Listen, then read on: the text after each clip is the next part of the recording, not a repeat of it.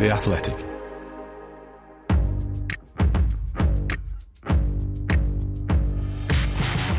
Totally Football Show European edition. Today, Ligue 1 upset. PSG fought Delors and Delors won. But what awaits Wednesday when they take on Real Madrid? Champions League, Inter at Anfield, Ferris Bayern's day off, the worst team in Europe and the best Englishman perhaps ever in Serie A. All that and more coming up in this Totally Football Show in association with Paddy Power.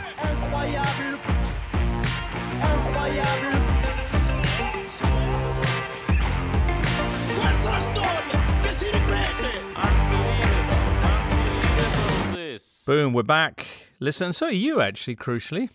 That's an interesting kind of existential question. If the listener hadn't returned, would this be happening? I don't know. Clearly, because we've got here to do it, so... Yeah, but if no one's there to hear it. Anyway, that's James Horncastle. Hello. Also with him, we've got Alvaro Romeo. Hello, guys. All right, Julien Laurent's with us. Bonjour. And Christoph Biermann's with us from the start today. Christoph. Guten Tag. Well, indeed. Well, indeed. Christoph, just to paint a picture for you, listener, is in front of a quite extraordinary... In fact, if you imagine the kind of library that you think Christoph would have behind him, that's what he's got. I mean, it's rammed. And not just, Encyclopedia Britannica neatly arranged. I mean, those are books that have been thumbed through. It's much better than Raphael Honigstein's bookcase, which is usually just exposed brick and then books he's written himself. So Yeah. That's where they all ended up. Yeah. My impression is that people tend to be to get the feeling of intimidation by this bookshelf sometimes. So no, not you, but others. It's like, oh, you've got so many books. Like, what's wrong with you, or should I have more, or whatever. So hopefully one day we don't hang around too much on Zoom anymore, and people have to think about bookshelves. Well, I hear what you're saying. What's on your bookshelf? Can I just conclude our bookshelf? That's all football books. Okay. Wow. That's all football books. Yes. Crikey. All right. There are many more, but I don't. I don't want to increase the intimidation. No, indeed not. Indeed not. Excellent. Well, we got a lot to discuss today, including Champions League and lots of other things as well. But we like to begin, Christoph, with a moment of the weekend from everybody in association with our friends at Paddy Power. Perhaps you'd like to lead us off with your moment of the weekend. My moment of the weekend is connected with the winning goal of Stuttgart against Borussia Mönchengladbach. They were 2-0 down and were winning in the end 3-2 after a goal from Sasa Kalajdzic. And they had 9 games without a win. And their last win was on the 11th of December. So it was a long time for them to get... To tell you stories that you're maybe not as bad as you think and that you're unlucky, but then it's week in, week out, and you only get a draw here and a defeat there. And it was, in fact, a fantastic performance by Stuttgart. So it was actually the game everybody was waiting for in Stuttgart, turning it round and so on. And afterwards, and that is more of the moment of the weekend, I was talking to Thomas Hitzelsberger, who is the CEO of Stuttgart now, and he said, you won't believe it. It feels so good. It feels as if you've won the championship. And the thing is, he knows what he's talking about because he has actually won the German championship in 2007 with Stuttgart as a player. And when they were winning, he was scoring in the decisive game. He was scoring a decisive hammer goal, hits the hammer goal, and so he was actually deeply moved by what was going on in Stuttgart, and I think a lot of the Stuttgart people felt the same. So that was very much moment of the weekend. That was the entire weekend, actually, by the sound of it, Chris. Encyclopedic. Jules, what stood out for you? It has to be, as you mentioned already in your intro, Nice and Christophe Galtier doing it again against PSG. Gouiri, non, il va centre deuxième poteau.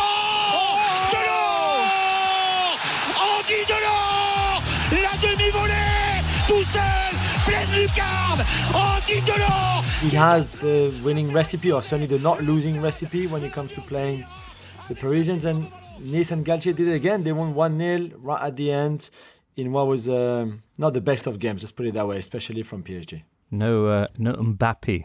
No. No Kylian Mbappe. All right, we'll talk more about PSG much more soon enough. Alvaro, your moment of the weekend? Yeah, I could go with Cadiz winning at home for the first time since May, but I think that I'm going to stick to an individual here, Joao Felix. He scored twice in the win of Atletico against Betis, and it was a very meaningful win because now Atletico is fourth at the expense of Betis. But not only Joao Felix scored 2 goals, but after the game he embraced a motto that Simeone himself could have iconized. He said, we have to tighten our ass to win the game. And probably Simeone was not only proud about the 2 goals of Joao Felix, but about the cholismo that Joao Felix exuded, at least for a sentence. All right, crikey. And James, follow that. Well, I know you are sceptical about this, James, but I am going to follow it. Now, when Tammy Abraham scored his 20th goal of the season in all competitions for Roma at the weekend, in a win against Atalanta, fans in the Curva Sud claimed to see a comet pass over the Stadio Olimpico. Now, you said that's not a comet, it's flying too low. So what could it be? Could it be a UFO? I mean, we have seen UFOs at Serie A games before, famously in the 1950s, Fiorentina Pistoiese. So we don't know what it is, but the truth is out there, James. All right. Fiorentina Pistoiese, that was the game. It's not that they were so shocked by what they saw that, you know. Yeah, it's a bizarre video that you showed me of this luminous object traversing the sky above the Stadio Olimpico. To me, it doesn't seem comet-like, not for me. But there isn't another explanation out there unless, I don't know, unless, listener, you have one. Anyway. Jose Mourinho now has 2 wins in a row, and I mean, probably the last time that happened, a comet flew over whatever stadium. Possibly so. All right, well, much to discuss, as I say. We're going to kick things off with the Champions League. The Totally Football Show European Edition's Moment of the Weekend. Brought to you by Paddy Power. If one leg of your 4+ fold ACCA lets you down, get a free bet on all football leagues and all markets. Max free bet £10, minimum odds 1 to 5 per leg. Online exclusive, no shop bets. T's and C's apply. 18+ begambleaware.org. Tuesday, Champions League sees Liverpool facing Inter at Anfield. They're 2-0 up from the first leg, while Bayern hosts Salzburg 1-1 from the game in Salzburg. Wednesday, Real Madrid, Paris Saint-Germain. Paris with the 1-goal lead. And for fans of Jeopardy, why not tune into Man City Sporting? Just the 5-0 lead for Man City there. We start with Tuesday's games. Liverpool-Inter, James Horncastle. Only one team in Champions League history has ever come back from a 2-goal deficit in the first leg at home to advance. Do you know who it was? Anybody? Jules? No, I don't. Sorry. Oh, Jules. Such a...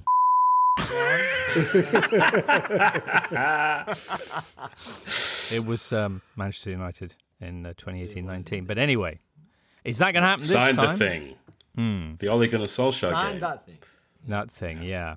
So is that going to happen this time? What do you think, James? Well, I'm curious about the statistics on this because Klopp has just done his press conference as we speak, and he said 2-0 is the most dangerous scoreline. And we know that our friend Raphael Honigstein would push back quite strongly against that. I don't think he believed there was a statistical grounding for it. I can't remember exactly what it is. But is it going to happen? Look, Inter have nothing to lose. They are champions of Italy. They did just score 5 goals, albeit against the bottom of the table, Salernitana. I think it was encouraging that the strikers who didn't take chances in the first leg did score on Friday night. Lautaro Martinez scored a hat-trick. Edin Dzeko scored a brace. The problem that Inter have is Nicola Barella their leading assist provider, and the guy who's really replaced Lukaku in Lautaro's eyes is the guy who gets the most out of him.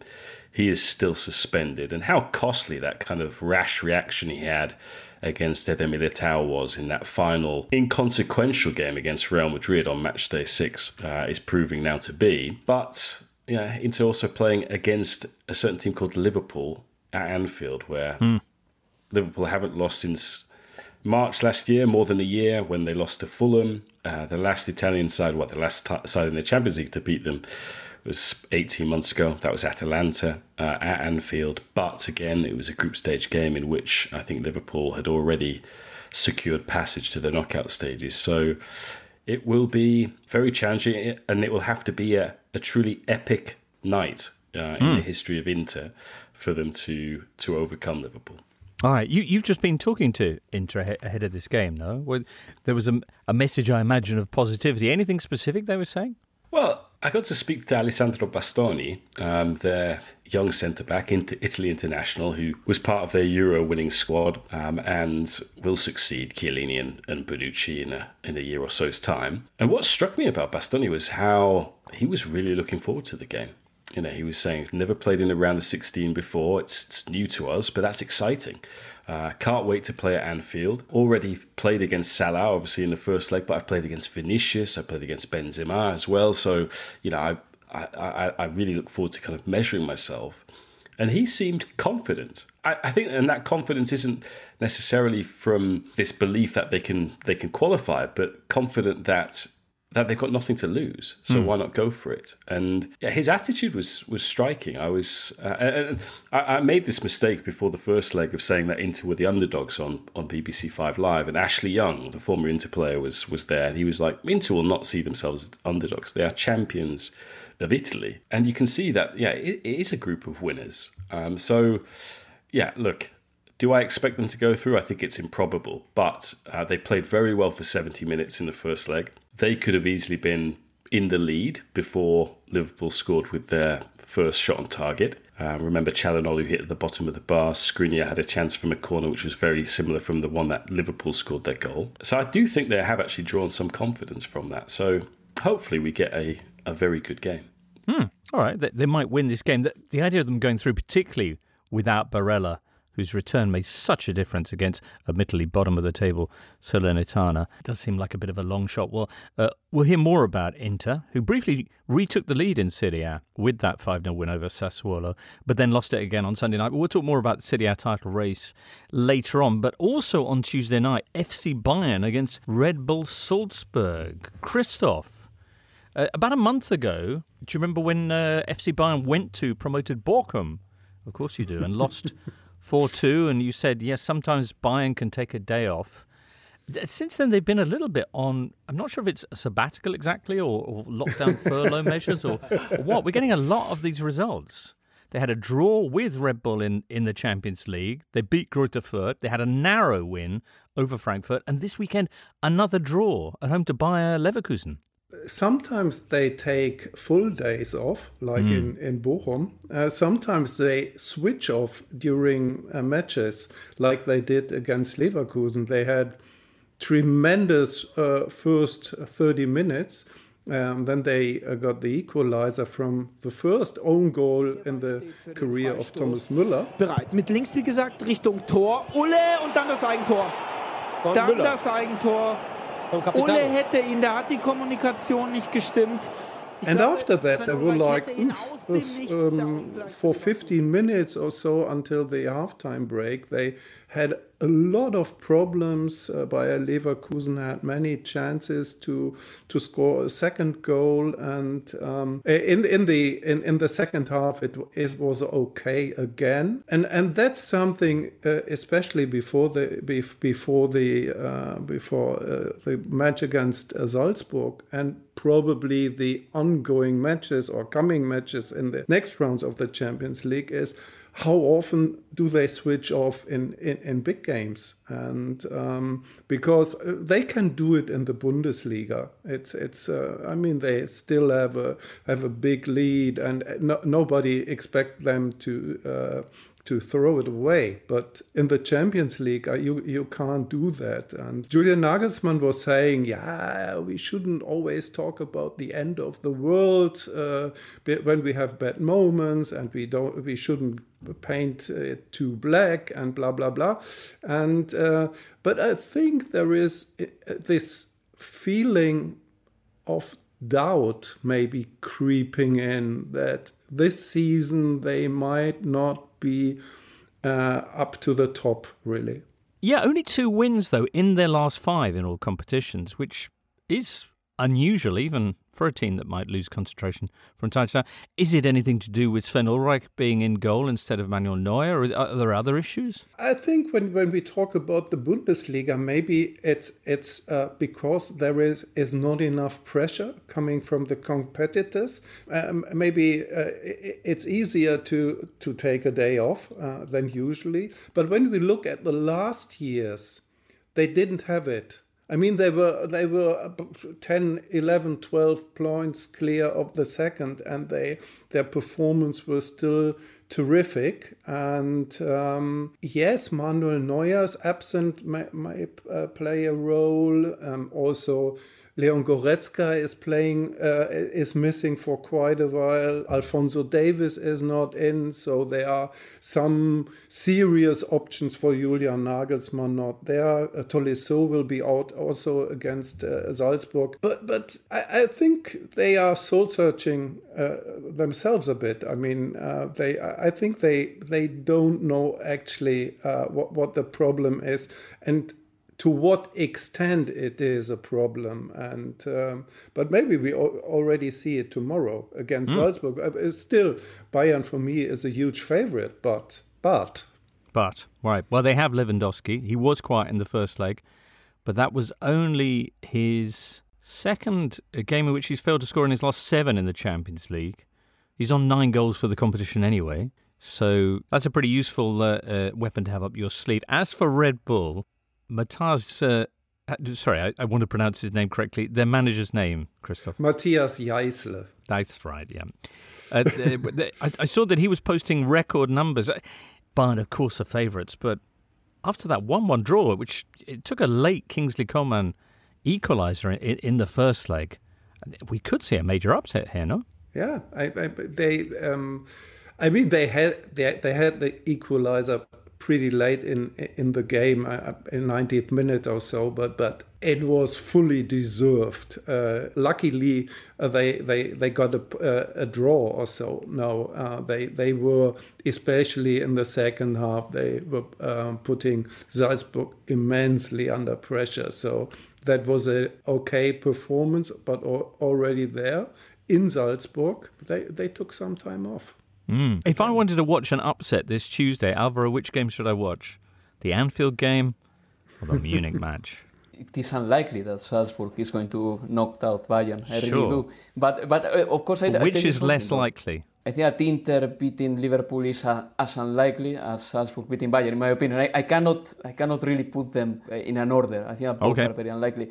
But what I wanted to say is that Bayern were scoring a lot of goals this season, and this is something that worries me a little bit. They scored only 9 in the last 5 games, and in the previous 5 they had scored 16. I think that there is a pattern in there. And Bayern played this weekend with Musiala, with Coman, with Müller, with Lewandowski. I think that the other striker was Gnabry, even though I'm not too sure. And yet they only scored 1 goal. And this is not very normal in Bayern. We are all used to seeing Bayern making mistakes defensively, especially if Neuer is not there, with Ulreich in goal. But them not scoring so many goals is something new, that they have stopped scoring so many goals. Yeah, and when you look at the numbers, so when you look at, for example, at the expected goals they had against Leverkusen, I think it was 1.9 or so. So they could have won more, but their numbers were higher in the previous matches. That's very true. But still, I mean, is this a pattern? Is a sample size too small? We have to see. The match tomorrow could be more interesting than a lot of people expect. All right. Excellent. That's Tuesday evening. While we have you on, Christoph. Should mention Hoffenheim moving into the top 4, although it's very tight there with RB Leipzig and Freiburg, 3 teams separated by just 2 points. But down the other end, Hertha Berlin continued their disastrous season. They are now 3rd from bottom, so in the relegation playoff spot. A 4-1 defeat at home to Eintracht Frankfurt this weekend. That's their 4th loss in a row. And I see that there was a table published in Germany on Sunday morning which effectively says that they are the least successful team in all of Europe's top 5 leagues, Hertha. Is that so? Yeah. They look like, I can tell you, they look like. I mean, it's, right now they by far the worst team in the Bundesliga. So when you look at the form of the team. So we talked about Stuttgart playing an excellent match, and also Fürth, who are doomed to go down, but they play very solid football over the last weeks, but Hertha has completely lost the plot. So a lot of people are expecting that they change their manager again. Tayfun Korkut is now in charge, but I think we have to talk about them in weeks to come. Okay, all right. While we still have the chance, Hertha, whose new ownership had announced bold plans to get into the Champions League within 5 years, all that kind of Blackburn Rovers-esque posturing, and instead they're heading in a very different direction. Yeah, last 9 games, 2 points won and a goal difference of -18, the least successful side in all of Europe's top 5 leagues over that period. All right, well, Christoph, many thanks for joining us today. Next up, we move on to Wednesday's Champions League action. Ooh. So, Mr. Ranić, what's troubling you? Well, we've got a leak in the dressing room, doctor. Right, and you want to find out who it is? No, I just can't find a good plumber. Sometimes there's only so much you can do. But with Paddy Power, our offers are watertight. So this weekend, get money back as a free bet if one leg of your 4+4 bet builder lets you down. Paddy Power. Pre-match online bet builder bets only. Min odds 1 to 5 per leg. Max free bet £10 per day. 7-day free bet expiry. Excludes enhanced match odds. Eligibility restrictions and T's and C's apply. 18+. BeGambleAware.org. This episode is supported by FX's Welcome to Wrexham. Celebrity owners Rob McElhenney and Ryan Reynolds' small-town Welsh football club has finally been promoted into League Two after 15 seasons in the National League. Dedicated staff and supporters celebrate the team's return to glory while bracing for the newfound challenges that come with being in a higher league. Will Wrexham AFC stand up to the challenge and rise again into League One? FX's Welcome to Wrexham, all new, Thursdays on FX, stream on Hulu.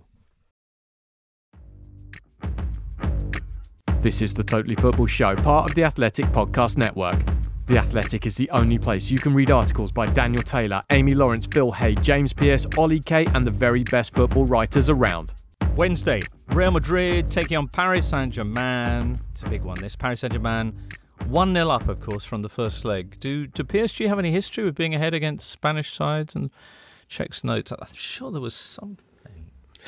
Can't find anything either. I can't remember. They just bought all their players, though, didn't they? That's how they reacted. They said, we'll take your best players. That's what we do. Well, it might happen to you.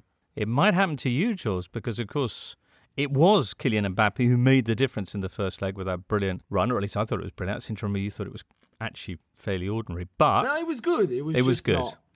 And of course, a lot of people are predicting that he will be in Madrid come next season. Will he be in Madrid, though, this Wednesday? Because there's a late injury scare, Jules.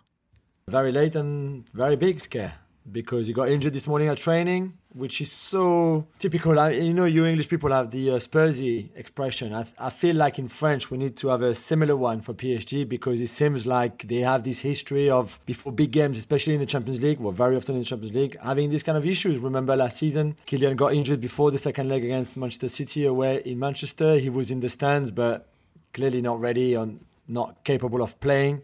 So he sat next to me behind closed doors, literally the seat next to me, the whole game, and watched his team lose.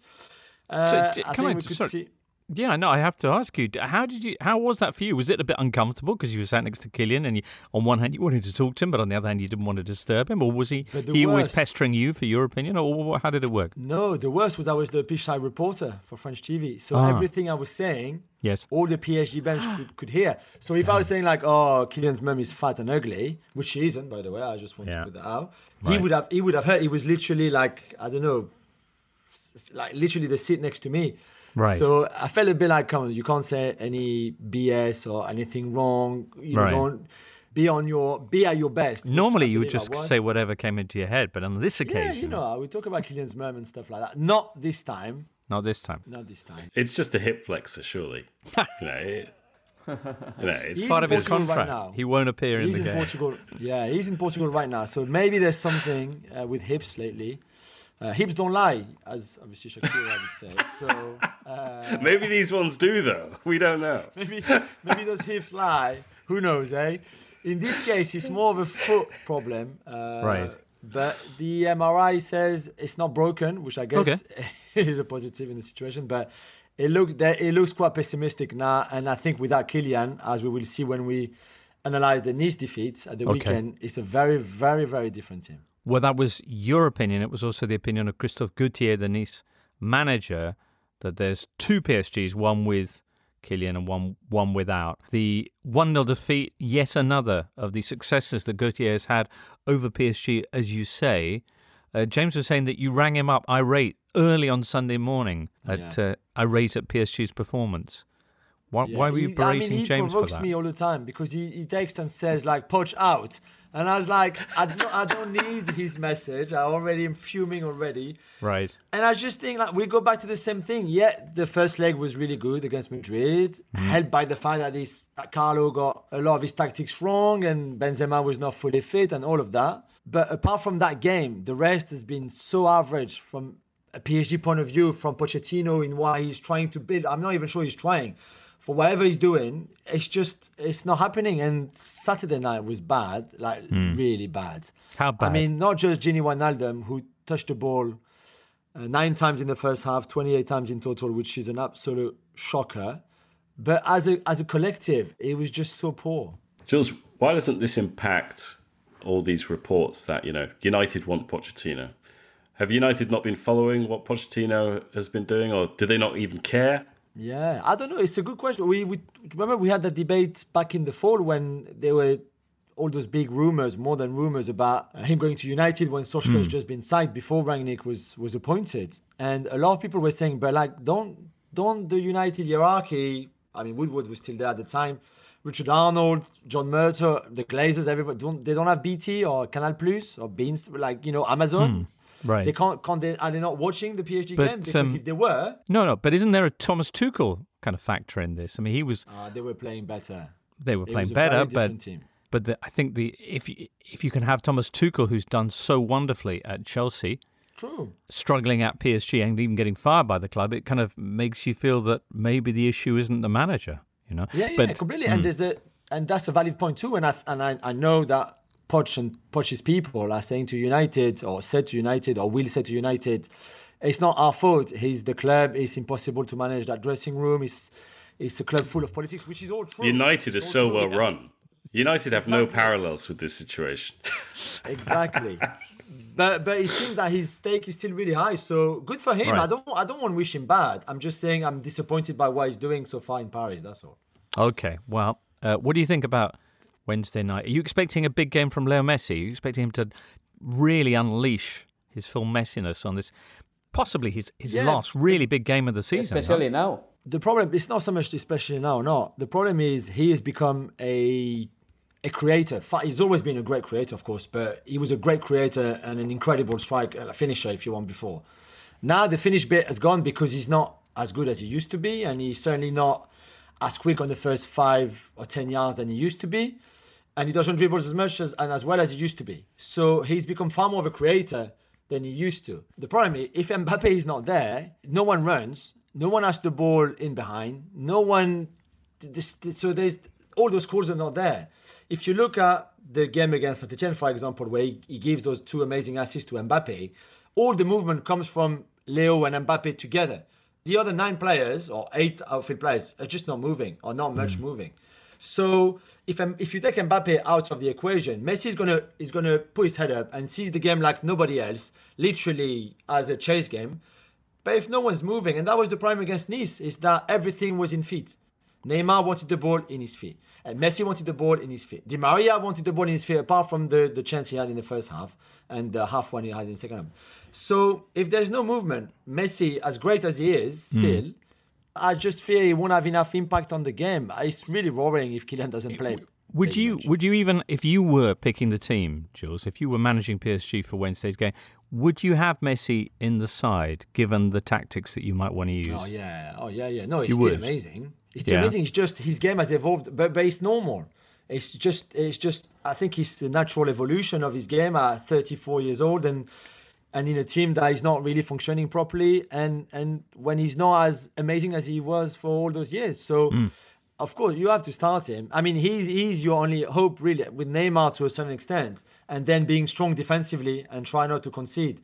Because if Kylian cannot start, and it looks like he could be in the squad, but not fit enough to start, maybe, then it's going to be very, very complicated for them. The thing, James, is that Messi is a victim of his own standards as well. I believe, for example, that he's been every possible good player in one. I mean, and his career cycle has been so long that he started playing maybe like Garrincha, then he became someone like Maradona, then someone like Di Stefano, and now he's something more like Lothar Matthaus, maybe Platini. I don't know. A player that we would have rated a lot. On his own, if he didn't have this past behind him. The thing that Lionel Messi at some point in 2012, 2015, around that time, he became all those four players, all those four legends that I mentioned, together in one player. So he set some standards that they are unattainable, unachievable for the man anymore. Alvaro, Real Madrid, meanwhile, who have exited the competition at this point in 2 of the last 3 editions and are a goal behind here. How confident are you about their prospects? They had a big win this weekend against Real Sociedad. I still have some belief in Real Madrid. I know that they were very poor against PSG. Probably Ancelotti got it wrong, but I want to praise PSG as well because I think that they played very well a month ago against them. I think that one of the problems with Real Madrid is going to be very similar to the problem Ancelotti had in the reverse fixture. There are a number of players who are not fit, and Ancelotti could play them or not. I'm talking about Toni Kroos, who is still kind of in the sidelines, but he could feature if Ancelotti considered that necessary. And he did the same thing with Benzema in the Parc des Princes, and that didn't work, not only because Benzema didn't get a lot of balls, a lot of supply from the midfielders, but also because Benzema wasn't fully fit. I think that Ancelotti for this game should go for energy, for a more caffeinated team. I think that against Real Sociedad, for example, with Camavinga in the team, you could see that, apart from scoring a good goal, and for all the flaws that Camavinga still has and Ancelotti refers to, he offers a lot of energy, and that is very good. And in a game against PSG, maybe you need players like Fede Valverde, like Camavinga. Not only they are fast, but also they are like rapacious in the box. I mean, they are trying to shoot every time they can, but they track back, they do defensive runs when PSG has the counter-attacks, if they have any. So I think that if Ancelotti goes for the energy, maybe this can shock PSG a little bit. Toni Kroos, as I said, he could play, but he's right now unlikely to feature. Casemiro is out of the game. Ferland Mendy is a massive absentee for Real Madrid. So maybe Real Madrid will play with a makeshift midfielder of Valverde, Camavinga, Modric, something like that. And I think that this could work in their favor, as strange as it sounds, because at least they will have a lot of energy. Real Madrid have lost 9 of the last 10 knockout games that they played when they lost the first leg. So that's me trying to be optimistic. All right. The only time I think was Wolfsburg in 2016 when Cristiano scored a hat-trick on the second leg after losing 2-0 at home, 2-0 away the first leg or something like that. So they don't do it often, but I guarantee they'll do it on Wednesday. Going to be quite a game. You're going to be tuning in for that one, James. How do you call it? What do you think? Well, I was very disappointed by Real Madrid in the first leg. It's one of the most un-Real Madrid-like performances I think I've ever seen. In terms of, they played like a small team. They played like Alcorcón or something like that, in terms of how they sat back, weren't even able to counter. I just think that would be unacceptable at the Bernabeu. So it has to be a completely different Real Madrid. I mean, if Kylian isn't playing, then they've got a chance. And it's just bizarre to say that, given that the opponent has Messi and Neymar. And I take the point that, Messi is maybe no longer what he was. But this season, okay, at the Champions League, he has delivered. But I don't think anyone expected this season at PSG to be so unproductive in terms of goals and assists. And I'm not being L'Équipe there, giving him 2 out of 10. But I think even if he was just a little bit off what he was at Barcelona, we would be talking about a guy who's top of the league on scoring charts, scoring hat-tricks against Reims and Metz and this sort of thing. And okay, those standards are unattainable. I expected more. So in that case, I wouldn't rule Madrid out. Let's see. This could be the game where he brings all of that. It could be, because it's his last chance, I think, this season. I want to see actually how he will play. Jules was explaining that, Messi gets the ball, looks in front of him, and if Mbappé is doing the right run, he's passing the ball at him. But if Mbappé doesn't play, I wonder if this will make Messi assume more responsibilities. Maybe we see a less altruistic version of himself. I know that physically he cannot offer that anymore, but if he's closer to the box, taking more shots, I would like to see if Lionel Messi understands that maybe the scoring responsibility now will rely on him if Neymar is not at his best. It's a huge game. It's coming up on Wednesday. Ooh, it's not the only big game coming up on Wednesday in Europe. We've also got a couple of Europa League matches. We'll check out the Europa League last 16 next. Looking for an assist with your credit card but can't get a hold of anyone? Luckily, with 24/7 US-based live customer service from Discover, everyone has the option to talk to a real person anytime, day or night. Yep, you heard that right. You can talk to a real human in customer service at any time. Sounds like a real game changer if you ask us. Make the right call and get the service you deserve with Discover. Limitations apply. See terms at discover.com/creditcard. You're listening to The Totally Football Show in association with Paddy Power. And with Paddy Power, if something doesn't go quite to plan, you can get your money back as a free bet if one leg of your bet builder lets you down. Which is excellent news for Everton fans when they make their Lampardian transition from serious to funny to serious once again. Pre-match bet builders only. Get your stake back as a free bet. Minimum 4+ legs. Maximum free bet is £10. Excludes enhanced match odds. Online exclusives and T's and C's apply. Europa League last 16 features Lyon at Porto. Not an easy place to go, Jules. Still, Lyon are in form. They just had a 4-1 win over Lorient. Yeah, in form is a bit strong, James, because they, as we say almost every week, in the sense that they're up and down. They've been up and down all season with Peter Bosz, capable of a really good performance like they did on Friday, and they were really good. And then being abject 3 days later in whatever other competition or game they play. And Porto, I don't think have lost at home since December in the Champions. That was in the Champions League, but since then I think it's 15 games in a row or something crazy. So they look good against Paços de Ferreira at the weekend. 4-2, 4 goals. Evanilson, Taremi. I think this one is really going to be fascinating because Lyon on their day are really really good. But when they're not good at all, and you easily create chances, score goals. All of that. We've seen it this season in Ligue 1 so many times. So it's a really hard one to call. I mean, the first leg, I think you go away with the home side. But over the 2 legs, I do think that they've got really a decent chance of doing this one. But again, you can't make any mistakes or anything like that. The other Europa League last 16 first leg on Wednesday is Real Betis against Eintracht Frankfurt. Christoph's Eintracht Frankfurt. Why are there 2 games on Wednesday? What's going on there? Does anybody know? I think Sevilla and Betis cannot play a game in the same day in the city. Yeah. Right. They could have had them home and away. Security reasons. I see. Okay. What about Real Betis? They got beat at the weekend. You mentioned this earlier, Alvaro, by Atletico, but they are still fighting in, 3 fronts? Good Lord, they're through to the Copa del Rey final as well, aren't they? Which is also in Seville. What's going on? They are. And of course, and the Europa League final is in Sevilla. So, they've got plenty of fronts open up for them. In front of them, the season looks succulent for them. I think that it's true that you can feel that the tiredness is looming a little bit. They are going to play this season around 15 more games than last season because they are going through far in every competition. I think that they suffered a little bit against Zenit. Against Rayo Vallecano in the Spanish Cup in the semi-finals, they were close to going into the extra time. Fortunately for them, they got the draw and therefore the tire winning goal in the last minute of the game. But yeah, generally speaking, Betis has been a very good team. They are entertaining. I've got doubts about their defenders. I think that Bartra and Victor Ruiz don't play together very well. But then when it comes to attacking and creating football, they are one of the finest teams in La Liga. Perfect. Jules? Can we talk about that photo of Joaquin when Betis won Copa del Rey? Was it 17 years ago or something, when he was a young player? And obviously, clearly, a lot of people in Spain were waiting for them to finally get to another final, to pull out the photo again, where he's completely naked with the trophy and clearly went swimming before, because we can't see much. Oh, it's not Joaquin. No, not exactly. Not at all.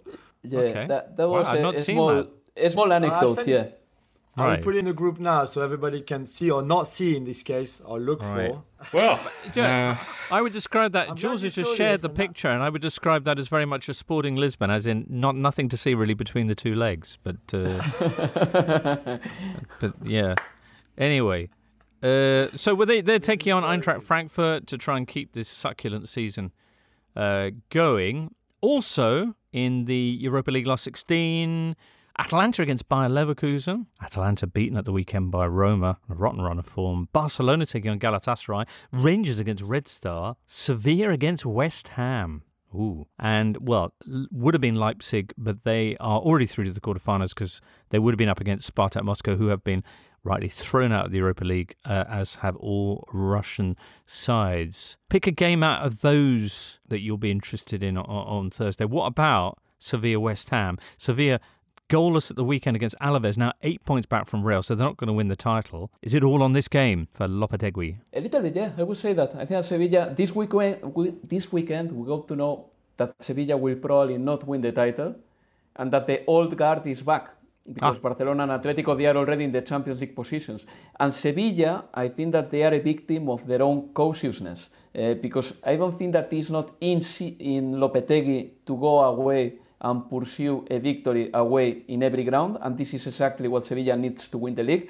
So for this tire, I would say that if Sevilla doesn't wrap it up in the first leg, which is very difficult because they've got many players in the sidelines, then maybe West Ham has a big chance, because Sevilla away from home, they calculate too much, they play with the handbrake on, they are constantly just thinking about not getting too carried away, not attacking too much, and I think that to win the Europa League in certain scenarios, and the West Ham ground is one of them, maybe you need to be a little bit more daring, because if you stay in your own box defending, well, West Ham has really dangerous players who can score. So that could be a very bad business for Sevilla. So they better do a good job in the first leg, because otherwise they are going to suffer.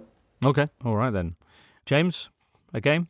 Well, I watched the extended highlights of Leverkusen against Bayern, and I must say, quite worried for Atalanta on the showing that Leverkusen put in, particularly first half, because, were they not so profligate in front of goal, they could have won that game 2 or 3-1. And they've got some very bright, electric forward players. Adli in particular was clearly in good form at the weekend. Florian Wirtz is one of the most exciting talents, to come out of Leverkusen. They do keep creating them. So, even with Schick, who's been out injured for a long time and would have been perhaps playing an Italian team he knows well, they look like an interesting proposition. I think Gasperini in the Roma game at the weekend, he didn't play any strikers for an hour. Just played a team of midfield players. And, I wonder if he did have Thursday's game in mind, because I think there's still a belief that Atalanta can do something in this competition with Muriel, with Boga, with players like that. So in some respects, kept his powder a little bit dry. So I think, if Atalanta play to their potential, which has been difficult in light of the injuries and the sales that they've had to make. I say had to make, they didn't have to make, but Goossens ultimately went in January. Then two very exciting teams, two teams that aren't known for defending particularly well, two teams that are known for scoring. So, it could be a very exciting game. Nice one. Jules, let's not forget the Conference League. Yeah, the greatest club competition of all time with a really good clash. No, more seriously. Leicester against Rennes, I think, would be great because certainly on the French side, they are in good form. They're scoring a lot of goals. They're a very entertaining team to watch, and the way they play, their counter-press especially has been very, very efficient. One of the best in Europe this season. And yeah, I think it's a really good test for Leicester. Really, really good. And if I was Brendan Rodgers, which I'm not, of course, I'm much taller, and the Leicester team in general, I'd be really, really like, okay, let's take this one seriously because it will be a tough game for them. Over the 2 legs, they might still go through because they very talented, but the way Leicester have been defending, even against Leeds on Saturday, even if they won 1-0 and kept a clean sheet, this Rennes team can hurt you really, really quickly. So it'd be a really good game. Jules, so sizist today. Joaquin, I don't know why. Brendan Rodgers. I feel strong, I feel tall, I feel good, I feel big. Good for you, Jules.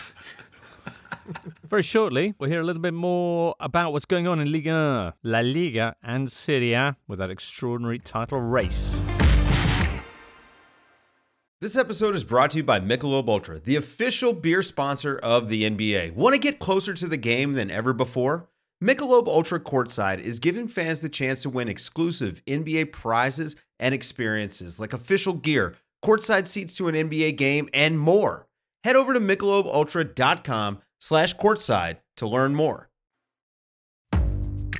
On Apple Podcasts, Spotify, Smart Speaker, and now ad-free on The Athletic, this is the Totally Football Show with James Richardson. Jules, Nice are now second after that win over Paris Saint-Germain and Marseille losing. Third game in a row they failed to win. They've only picked up 1 point in that time, Marseille. Monaco beating them this time in that South Coast derby. Ooh, crikey, Marseille have only won 1 of their last 6 home games. What are the fans doing about that? Yeah, they were not happy. 56,000 of them at the Velodrome on Sunday night with the rivalry, as you said, so the atmosphere was really, really good. They've dropped 22 points at the Velodrome this season, and they still have, I think, 7 games to play or something like that at home. It's ridiculous. I think it's the worst by far of the teams at the top of each of the big 5 leagues, really. Dropping 22 at home is ridiculous. They're not clicking. They can't sustain the good level, so they played a really good first half, for example, on Sunday night, really good, even if they didn't really create big chances, but they had a lot of the ball. And really were in control. And then the second half, they disappeared completely. They stopped working together, and Sampaoli could not find any answers. And Monaco, in fairness, on the second half, deserved to win. Ben Yedder was great. Jason Martin scored the goal. And Van der Sen, the young right back who arrived from Brazil in January, looked really, really good for such a young player. So well done, Monaco. But for Marseille, there's clearly something missing. And maybe is the fact that Frank McCourt, the owner, was in town. From the US, and clearly he should not, because every time he's there they lose or they draw, so it's clearly the jinx. I see. Down the other end of the table, meanwhile, paradoxically, AS is no longer bottom. They're on a good run as well. I think they've unbeaten in the last 6 or something. Well, they lost to PSG, they're out of the relegation zone. Pascal Duprat doing a great job really since taking over. Of all the 4 teams that have changed managers so far this season, he's the one doing the best. They've got belief, they play well, they're strong collectively. With their back 5, and they get result when it matters the most. So in those big games like this weekend, it was them against Metz. So it was like 16th against 17th or 17th against 18th, something like that. It's the game that they had to win at home, and they did. So if they keep going like this, they're going to be okay. But it's still very, very tight at the bottom for us. All right, Bordeaux now the bottom of the pile after getting beaten 2-0 at home by Troyes. Crikey. Yeah, they're in big trouble. Alvaro. Really bad. James. I am loving a player that I didn't know a lot about. Amin Gouiri is his name, from Nice. I mean, against Versailles. He did one of the most beautiful showboat before giving an assist last week. And then he was showboating Neymar this time, and Neymar didn't like it because Neymar got from his own medicine. Probably you saw it. But he looks like a proper entertaining player. But my question to Jules is, how good can he get? Because he looks amazing, at least in highlights. Yeah, no, he is. Not just in the little clips that you can see there and there on the technical skills. Or he's amazing. The amazing story about it is that he was part of the Lyon Academy, who is one of the best, obviously, in Europe. And they just didn't really believe in him for the first team, in the sense that they kept saying to him, wait for your chance is going to come, wait. And he was bored of waiting because he knew that he was good enough already 2 years ago to play for the first team. Not every single minute of every single game, but he was clearly already good. I mean, he was smashing goals for fun with the reserve and the under-19s, with France under-19s, in the big competitions and all of that. And he was like, why are you not playing me? And they said, well, we've got all those players already ahead of you. And he was like, I've had enough. So they sold him to Nice for 8 million, which was one of the worst. I know they've got a percentage on the sell. But it's crazy. When you see how good he's been, he's already on double-digit goals and assists this season and last season. He's an incredible talent where he's going to go so far, so high. There's just no doubt about it. And the best thing is that he's off the field as good as on the field, in the sense that his hobby is building IKEA furniture. That's what he says. So he's not going to be out partying, smoking, drinking. He builds furniture from IKEA. That's what he does. So we all, I mean, not just me, but I think as a country, there's a big hopes for him in the future. Amine Gouiri, Gouiri. If you want to look him up on YouTube, you'll find some pretty special clips. I'm just enjoying Neymar shoving him after his showboating rainbow flick, as you say. A little bit of Neymar's own medicine. Dished back out there. Kind of thing, yeah.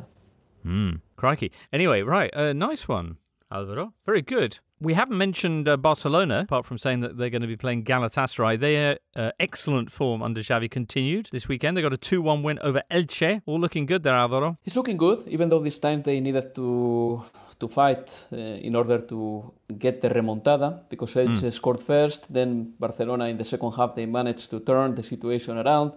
I think that it was, again, a display of power by Barcelona, in the sense that if they cannot win with whatever they have on the pitch, they resort to the bench and they are bringing some serious power onto the pitch again, which is something that they couldn't do in the first half of the season. But, for example, Memphis came on to play the second half, and we know that Memphis, on his day, is a very good player, and in fact, he scored against Elche, probably one of the best penalties I've seen this year. Depay, gol, Jolín, ¿dónde lo ha clavado? Basically, he took one step back and he smashed the ball into the top corner. You have to watch it because he's unstoppable. Sometimes we don't think that penalties can be golazos, that they can be beautiful goals. I mean, he took it with such a confidence. But yes, the good thing about Barcelona is that from the bench, Xavi was able to bring some talent onto the pitch, and they changed the game completely. I like the intelligent balls at the back of the defenders.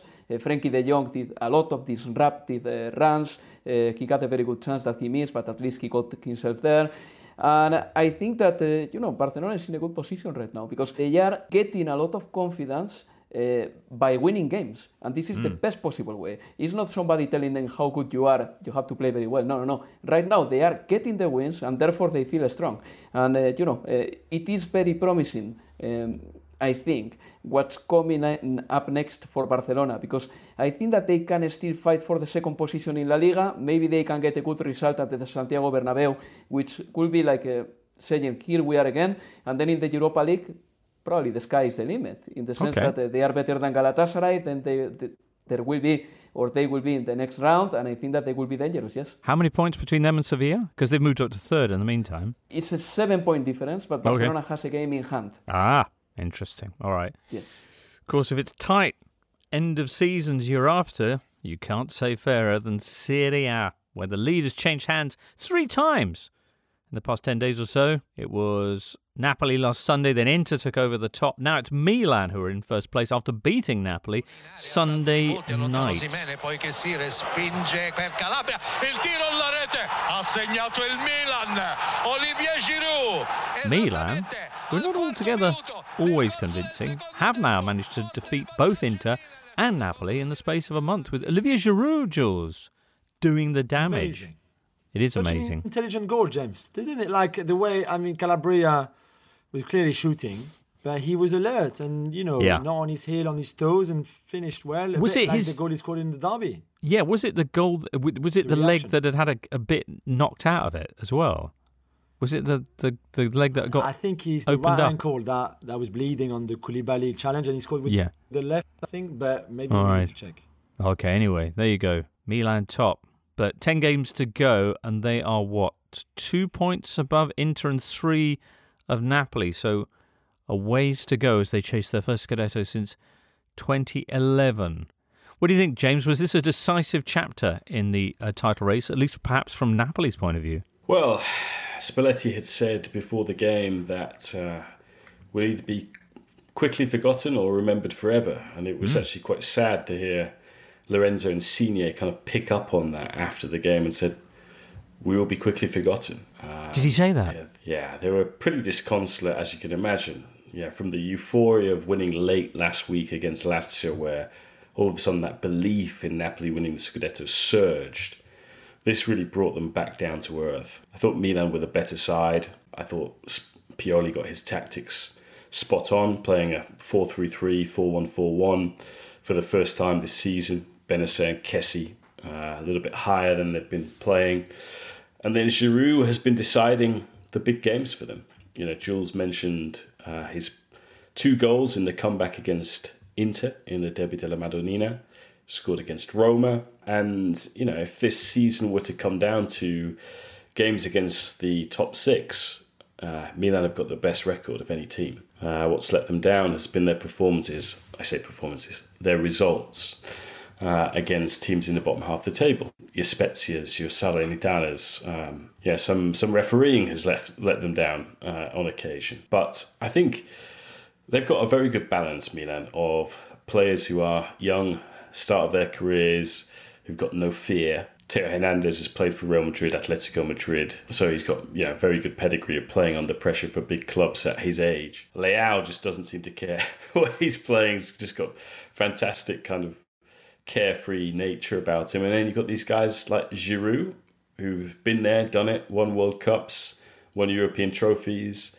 Zlatan, who can come off the bench and play 2 minutes for the first time in 2 months. Doesn't really matter whether he plays or not because Milan just get the job done. But I think if they win the title, James, it will ultimately come down to whether they can put away these teams in the bottom half of the table. Right. Among the many stars on display Sunday night in Naples, Fikayo Tomori as well. Tomori was outstanding against Osimhen, one of the most talked about and hyped strikers. Be remiss not to mention his centre-back partner as well, Pierre Kalulu. Kalulu, who was signed by Milan's chief scout, ex-Monaco, as were a lot of these players. Yeah, Maldini and Masada get all the credit, but Geoffrey Moncada has done phenomenal work for Milan. And Kalulu, I mean, to get him for nothing, I mean, I think Lyon were pretty annoyed. It's a Guiri type of signing again, to be fair. Yeah. And so he was great, and I think one of the interesting aspects to that is Milan have since the January transfer window closed, they've had more talks with Sven Botman's representatives and agents, and I think there's still a desire to do a deal for him. But if they didn't, it wouldn't be the end of the world, I don't think, because Kalulu has been fantastic, and I think Tomori best English centre back at the moment. On form. Meanwhile, his kind of fellow growing up on the streets of playgrounds of South London buddy, Tammy Abraham, also in Serie A. I guess you could make a case that he's the best English striker at the moment. Certainly that's what the numbers say. Isn't that right, James? After he reached 20 goals for this season, this weekend for Roma. Yeah, and it could have been more. I mean, you think of that middle section of the kind of autumn-winter when he was so unlucky. He hit the woodwork so many times, kind of goals called off for offside. And he's had a great first season. To be in 20 goals in all competitions in a new country, new club, where his strike partners often changed. They have settled on it being Zaniolo when Zaniolo's not suspended or injured. But, before it was Mkhitaryan, it's been Shomurodov as well. Yeah, that's not easy really, and that is a very difficult place to go and play your football. I'm not just talking about Serie A, I'm talking about Rome. The pressure, and he's taken it all in his stride. He seems to just love playing for that team, and so in terms of goals scored, he's definitely up there. I mean, Kane has put in some masterclass performances in recent weeks. You think about the City game and the Leeds game, but again, Tammy should be absolutely at the forefront of Gareth Southgate's thoughts for his next squad. I'm trying to remember as well the goal this weekend settling Roma's pretty massive in terms of importance victory over Atalanta, their rivals for a potential top 4 spot. This victory coming as their previous one had with Jose Mourinho sat on the coach watching on his laptop because he was suspended. But I was trying to remember the last time that an English player had reached those kind of goal numbers. I can't think of a striker, an English striker certainly, having that kind of impact. No, I mean, even in the heyday in the 80s and 90s, the only kind of top English striker to go out there was Mark Hateley, wasn't it, with Milan? I mean, Alan Shearer, I think, had an opportunity to go to Juventus and didn't go at a time when the likes of Batistuta and it was in his pomp. Cragnotti wanted to sign Michael Owen with other people's pension money, that kind of thing. But I mean, even if you go back to the kind of 60s and 70s, I mean, Jimmy Greaves didn't stick around long enough at Milan to really carry on the goal scoring record that he had. Dennis Law, the same. Torino, although Dennis Law is Scottish, of course. So now, I mean, you're probably going to have to go back to the kind of pre-Serie A beginning of the 20th century, when there were James Richardson Spenceley's kicking about and William Garbutt's and Herbert Kilpins. Yeah, so. John Charles would be the goal scoring, the British goal scoring giant. Oh, the British, yeah. Yeah, but in English terms, certainly, remarkable stuff. And gentle giant. Both Tammy and John Charles. So, nice. Although Tammy did, in the game, you may have seen this, he accidentally trod on Mary Demiral, the Atalanta centre-back. And, Giroud's gash was the worst gash of the weekend. But Demiral had a few of Tammy's studs left on his ankle after the game on Saturday night. It was the worst looking tackle since that Joaquin photo, probably. Anyway, next up for Roma. What do we got as they continue to chase? I'm just Vitesse. Vitesse are in the Conference League. But in terms of the top 4 race, 6 points behind Juventus. Do they have a game in hand? No, they haven't. But Atalanta do. Atalanta are also 6 points behind Juve, and they do have a game in hand. There's life left in that one. Lazio also just a point behind Roma. So yeah, all right. Well, plenty of questions still to be resolved then, as we head into final quarter of the season around Europe. That wraps it up for today's Totally Football Show, though. Our hearty thanks for having joined us, listener. Hope you've enjoyed it. We'll be back with further tales of the continent next Tuesday, so do join us for that. For now, from myself, Alvaro, James, Julian, Christoph, producer Charlie, it's goodbye. You've been listening to the Totally Football Show, part of the Athletic Podcast Network. Listen ad-free on the Athletic app and discover bonus content by following the Athletic UK Audio Plus on Apple Podcasts. Find out the very latest subscription offers at theathletic.com/totally. The Totally Football Show is an Athletic Media Company production and sponsored by Paddy Power.